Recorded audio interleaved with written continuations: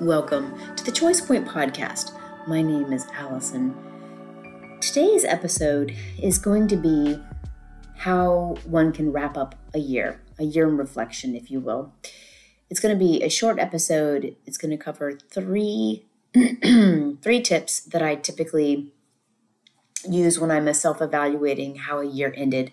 I go in a lot more detail, but I wanted this to be something that most people can dive into if they have not had this experience or they don't typically review themselves. I know a lot of people look forward to like the New Year resolutions or setting big goals for the year.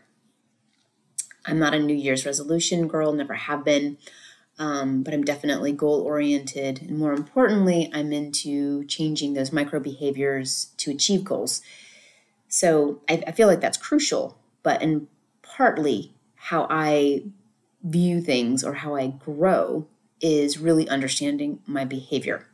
So these are some of the tips or strategies that I look at when I'm reviewing what a year looked like for me. So the first one is, what did you accomplish? Were those things like that you planned on accomplishing? And maybe you didn't plan on accomplishing. I know that I had a couple things that weren't set at all. One of them was a public speaking event that someone asked me to do, and I agreed to doing it before I full-heartedly knew what it was, and it was kind of a big deal. It was in front of a lot of people that I didn't know, and I was like, I just jumped into that, didn't I? It was great. It was a big accomplishment because it's more aligned to some of the things that I plan on doing in the future. So I was like, yeah, I'm glad I did it. It was not on my list of things to do. So I would like, and I think that I would like this for most people because I don't think typically that people really sit back sometimes and look at all of the things that they've accomplished within a year. You know, sometimes we focus on the big ones, right? But we're not looking at all of those, make the smaller moments that are equally important or those smaller objectives that leading to a bigger goal. And it's so important that you sit and you look at it or you make a list because, again, I think it just creates like quick dopamine to the brain. Like, yeah, I did that. And it's really, really important to build the momentum and the fire, if you will, for you to keep going. The second point is having you focus on or looking and evaluating where did most of your time, your energy, and your focus go? Was it in the direction of the things that you wanted to see happen? Was it in the direction of the things that were important to you? Or life events happen. So was there a life event or situations, relationships that really maybe created issues, roadblocks, maybe just, pulled the brakes on, if you will, and you being able to achieve certain things because your focus needed to go and deal with family matters because maybe there was an illness, things that you could not plan on, right?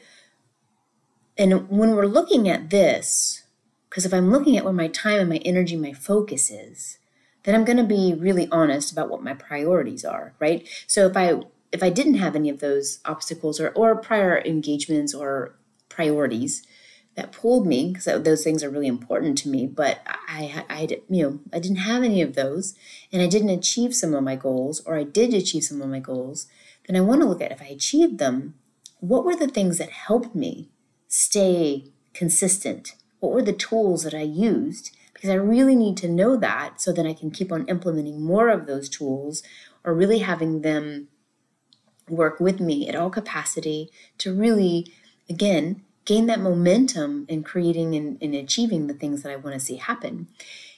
If my energy was pulled in different directions, then I have to be honest about that. Was it just one of those years? Was it because maybe I really didn't want to achieve the things that I wanted to achieve? Was other things coming up that maybe got my attention more? Again, knowing this about yourself is good. It's good information to have. Was it that I chose not to put the work in, or was it that really something else pulled me in a different direction I wasn't expecting, right? Neither one is bad. All I need to know is this true about me? Is this where my energy's going? And what does it say about me and where I want my energy to continue to go? And third, what didn't happen? What didn't I accomplish that I thought I would? This is not intended to beat yourself up or to make yourself feel bad. It's simply to see, was some of my goals too big? Again, maybe they weren't really what I wanted. Was it that I just lost interest, steam, energy? Again, if that's, take it for instance, if it's energy, then what do I need to change about myself to create more energy than to go after my goals? It's not to beat yourself up. It's to observe your behaviors, what you want to change to get to what you want to see happen. I'll give myself as an example. Well, working out, obviously a big part of my life. My goal was to do an unassisted pull-up. Now, for those of you who don't know me, I'm quite a curvy little thing, a dense package, as you would say. So pull-up is an unassisted pull-up is going to be a thing. Now, I was doing CrossFit. When I was doing CrossFit, that was definitely working towards that was in the program. And it's actually in the program that I'm using right now. But when I switched programs for different reasons, because doing the CrossFit and the lifting was too much, right? Then I switched to a completely different program, which I might talk about later in some other episode. But the emphasis of the pull-up just wasn't the main focus. It wasn't. And then, right, as I'm in December right now, and I'm like, oh, yeah, I really didn't put energy after all of my other workout was done. I could have done the reverse, right? I could have done the reverse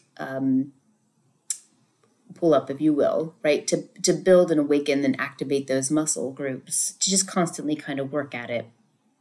But I chose not to. So then I have to be honest. Well, that clearly wasn't a priority of mine. Will it happen? Most definitely it will happen. Is it a priority? Right now it is not a priority. And that's all I need to know is like, okay, this is something that I do want to see happen. It's not going to be the number one thing on my list because that shifted in learning certain like compound and different kinds of, different kind of muscle groups, if you will, became kind of the focus.